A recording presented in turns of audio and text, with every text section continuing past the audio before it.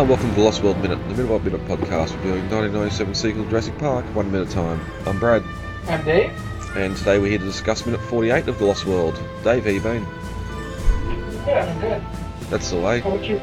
Good, yeah. Went away for a camping trip on the weekend. Oh, good. Good. The mornings are starting to warm up a bit here, so it's getting to that time again where we can get out and start enjoying life again. Good, yeah. Nights are starting to get cooler here. Oh yeah, yep. You're about to go into winter. Yep. Yeah. We've been getting some feedback over on the Facebook page, which is great, from Lorenzo Nava, who we have heard from before, and he was sort of looking at some of the pre-production stuff and some photos of the New Zealand coast, one of the national parks over there in New Zealand that sort of looks a lot like our early sauna shots we get when the barge is approaching the island. Mm-hmm. Yes, that's right. Isla Sorna was originally meant to be shot at New Zealand and some of the natural parks there. Spielberg even went so far as to get location scouts done there, and some of the location scout photos that they took were moved into location scout were used in concept art that they did in Photoshop, early Adobe Photoshop back then. Are they online somewhere? They're in the making of book. I can post them up. Oh, okay, yep. But no, that was good to sort of have a look at, and he also posted up another behind the scenes video that's on YouTube. Titled Lost World Behind the Screams. Yeah. There was a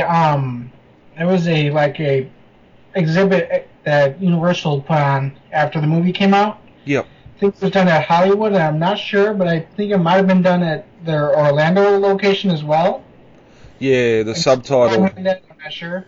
Yeah, the subtitle for the video says Universal Studios Florida in '98. Yeah. Yeah, I've seen pictures from both the Hollywood and the Orlando versions. They're pretty much equal, but the video that Lorenzo gave to us, or posted to us, was an actual video, not just a bunch of slideshow pictures, like the other one. And unfortunately, it's not as high quality as the other video. And of course, I'll post both. I posted the other video previously, but I'll post both up when this minute goes live. Yep. Again. And this one focuses more on the animatronics than the actual props that are in pictures that are seen in the background. Because, and that kind of disappoints me because there's a bunch of never before released production photos that are in this exhibit that never get to see and we never get to look at. I would love to be able to see those. No? Yeah, we've posted stuff up before on the social media of stuff that was sort of seen in the background, but we've never actually seen good high def images of. And I think here with this video, it might be just a sign of a lot of stuff from that time was you're sort of trying to convert video VHS onto YouTube and other stuff, so you're only looking at 360 or very low quality, but no, it's great seeing some of this stuff. I haven't had a chance to watch it. Has it got the trailers there as well, or doesn't include that? No, I can't remember if it includes that or not, but I know it includes the Mercedes. Okay. And some of the Unimogs and some of that stuff. Yep, because there's that photo I posted there a little while ago that's the trailer's on display, and I'm pretty sure that's at Orlando as well. And they took it down there after, or for the advertising of the film. Yeah, that would make sense. Yeah, but no, very good. Thanks, Lorenzo, for sharing with us. I'll see if I can link that onto the actual Facebook page as well, so everyone else can see it. And the social media's going great at the moment. We're getting lots of interaction. About to hit 300 likes on the Facebook page. Yeah, we've got over 700 on the Instagram now, so that's fantastic. That's great. just needs to translate it a little bit more into listeners. If we got half of that were actually downloading the podcast, it'd be good. But I might have to bribe. Even a couple of iTunes reviews would be great too. So we might have to do a little giveaway here soon to start bribing people to leave us a good review. Yeah. Find the infant tyrannosaur. Ronan can show you where the nest is. I want it on my jet. Take it directly to the infirmary at the complex in San Diego. And hurry it up. I'd love to be airborne before the female knows we're here. Alright. Ready to get into 48? Sure. Alright. As we ended minute 47 in The Lost World, Nick carried the baby T-Rex into the trailers. Sarah got a table and set up for him to put the baby down on. As we open on minute 48, Sarah turns on a light and helps Nick lay the T-Rex down onto the table. At 47 minutes and 29 seconds, Nick takes his belt off and puts it around the baby's muzzle, securing it in place so it doesn't take a bite out of him. At 47 minutes and 42 seconds, Sarah pulls out an ultrasound and begins scanning the baby's leg, looking for the broken bones. And as we end minute 48, Sarah finds a hairline fracture in the baby's leg. Nick asks if it's bad, and Sarah tells him that if the leg doesn't heal straight, the baby won't be able to pivot on its ankle. It won't be able to hunt, eat, and won't survive. We get Nick bringing the animal in as Sarah sort of brings his table over and sets up in the middle of the trailer. And again, for the animatronic, you can see the wires going down the baby's leg. Mm-hmm. And which I'm pretty sure the wires were just for a battery pack, weren't they? It wasn't actually for control of the animal. Yeah, it was a battery. It was a radio-controlled animatronic. It wasn't actually hydraulically controlled. It was radio-controlled like the Raptors were. And so they just had like a battery pack that ran from a break in the skin and was stuck in an actor's pocket or something. Mm-hmm. Yep. Well, even in the previous minute where they're sort of running outside towards the trailer, the tail's sort of whipping around wildly. Mm-hmm. And even here, as they sort of drop the animal down place it down on the table, it sort of lifts its head and tries to nip it. Nick. Yeah, and Sarah's like, don't let that get around you. Yeah. Because T-Rex has got one of the greatest bite forces per inch of any animal in the animal kingdom. Yeah, and I can imagine the baby wouldn't be it wouldn't be as powerful yet, but it would still have a hell of a bite. Yeah. But it's also great here too, as they lay the baby down on the table. You sort of got that great skin texture. Yeah. It's sort of still glistening a little bit from the wetness, not because of the gloss on the latex, but. Mm-hmm. Well, they really didn't use a gloss on the latex on these animals. They used more like a matte kind of sealant, or I know they used a sealant of some kind because they mentioned Sanderson Studios mentions that that's something they learned from the first movie. Yeah. That if they were going to have these animals in water, or these animatronics in water, they would have to have a sealant on them. So that's something they did for the animatronics in this movie that they didn't do for the last movie, which was the reason why it took so long for them to do the main road attack scene in the first movie, because the T-Rex kept filling up with water. The foam latex skin was like a sponge. Yeah, and then the animatronic would get too heavy and wouldn't sort of act naturally, and you can clearly see that in a couple of spots during that scene, or that sequence where the head gets a bit jittery, and you can. Mm-hmm. It's sort of just. Well, personally, it takes me completely out of the scene, and I just wish Spielberg would have concentrated a bit more and edited that out. But anyway, what's done is done. Yeah, but, sometimes you can't avoid it, though. You know. Yeah. The skin was calibrated for a certain weight limit, and the weight limit would become exceeded once the skin filled up with water. But it's sort of interesting too that they went, after all the issues they had there, they kept on doing these mainly nighttime water sequences. Mm-hmm. We had the Dilophosaur attack and the main road attack in Jurassic Park, and now we're going to have this trailer set up with not one but two T-Rex that we're going to see in a minute. And then later on, when the T-Rex is in the waterfall as well, sort of completely acting in water. Now I'm sure that they're not 100% waterproof here. There's probably still some teething issues as well. But and then later in Jurassic Park 3, where we get the Spinosaur completely submerged in water, just sort of shows how much like the creature design as well, just the design and the art of making the animatronics sort of grew over the years as well, and Stan Winston just took off and were great at it. Well, that was another thing, was Crichton always did these kind of stormy middle of the book or scenes where you got these big kind of game-changing storms right around the middle of the book, you know? And that just so happened to kind of follow Spielberg's formula, where both in The Lost World, Jurassic Park, and Jaws, you have the big main attack at the very center of the movie. Jurassic Park, you have the main road attack. In The Lost World, you have the trailer attack, and then in Jaws, you have the 4th of July beach attack. Yeah. Yeah, well, it's interesting too where you say about the storms. We only just talked about Sphere a couple of weeks ago. Same thing, major storm in the middle of that. So yeah, it's definitely something Crichton done, and Spielberg carried it over into the films as well. Yeah, but like I said, he had already set up that formula with Jaws a bit, so it was kind of perfect that Spielberg was the one to get the Jurassic Park franchise, you know? Yeah, you could only imagine what a James Cameron version would have been.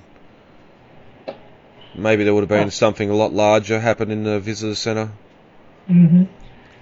I sometimes imagine the James Cameron version, and I would think that James Cameron of the early 90s would have created a movie that's much more like the novel, much more grandiose, and much larger in terms of special effects. Of course, he probably still would have used Stan Winston Studios and ILM. He'd already worked with them a lot previously on movies like Terminator and Aliens and The Abyss. Yeah. And yeah. I don't know. I reckon he would have distanced himself from the book. Just sort of going off what he done with Aliens. Sort of going, right, that's the mythology. I'm not going to touch what Ridley Scott done in the original. I'm going to make this my own. Tell a completely different story. And I'm just wondering if he'd look at the book for inspiration, or he'd say, no, that's what Crichton done. That's how that exists. I'm going to do this my way. Certainly by '93 he was up there as a director, so I don't think he would have had much backlash if he said, no, this is mine, I'm going to do what I want with it, or whatever. But I know that he at least have made it tonally similar to the book. Yeah. You know, I think it would have been rated R and probably much more horrific than Spielberg made it. Spielberg kind of made it a little bit more family friendly. He made it PG-13 instead of, because the book is definitely a hard R book, you know. Yeah. Yep. Yeah. But most of that comes down to Sorry. Oh, most of that comes down to sort of the animal attacks and that. Exactly, though. And the gore. There's descriptions of Nedry holding his own intestines in his arms before he dies, stuff like that. Yeah. I think Crichton probably would have, not Crichton, Cameron would have probably liked that kind of the idea of that kind of visceral horror, you know. But you can sort of, there's ways to get around that too. You could sort of, Nedry could look down in horror, and you not have the camera go down to what he's looking at, and just have a hand come up with blood on it. Yeah. Stuff like that you could do to get around it. Well, we've seen what Spielberg done. He just had the whole attack happen inside the Jeep, and you're left to make up your own mind, or imagine the horror of what. A lot of Jurassic Park is more implicit horror than Crichton's explicit horror. Yeah. You know? Yep. But that's kind of what makes the book or the movie so great, is a lot of it's implied. We don't actually, for example, in the script, when Burke dies, we actually, I think, see it happen. We see it gulp down the female's throat. But in the movie, all we see is the waterfall turn red. Mm-hmm. You know, and the crunching of bone, Well, which is almost more terrifying than seeing it. Yeah. You know? Yep. Yeah, just that sound. Yeah. Like when you give a dog a bone, it just sits there and gnaws away on it. It's like, ugh. I know, it's that kind of gnarly crunching sound. Yeah. Yep. But we do get one very on-screen death here in a couple of minutes time with Eddie. Yeah. Yeah, we do. Where were we? Ian's Ian's sort of holding Kelly back as the baby's thrashing around a bit, and he says, what did you hit it with, a stick? Again, saying her for a female, but I don't, he wouldn't be able to tell the difference anyway. He'd be still probably under the assumption that everything's female. Yeah, well, he knows that the animals are breeding, and that they've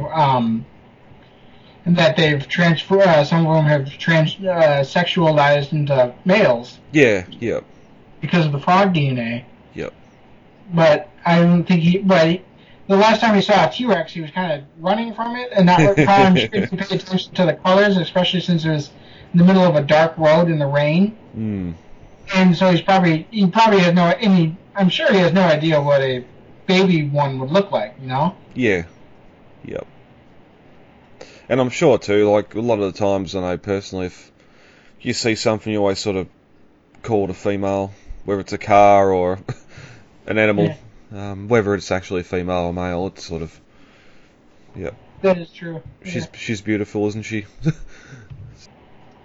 We get Enrique over the radio, so Ian goes back to the radio station and tells Lee, wrong frequency.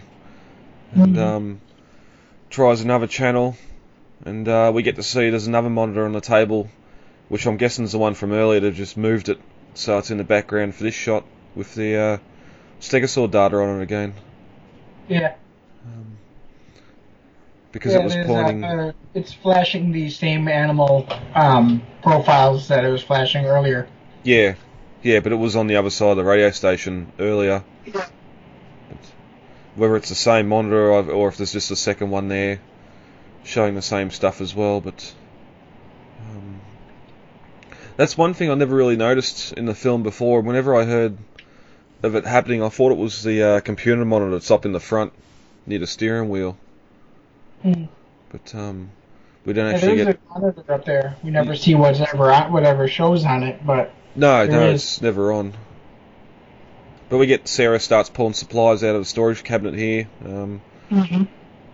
We don't really learn. She doesn't sort of say what she's looking for or anything, but you can tell she's probably looking for some sort of tranquilizer.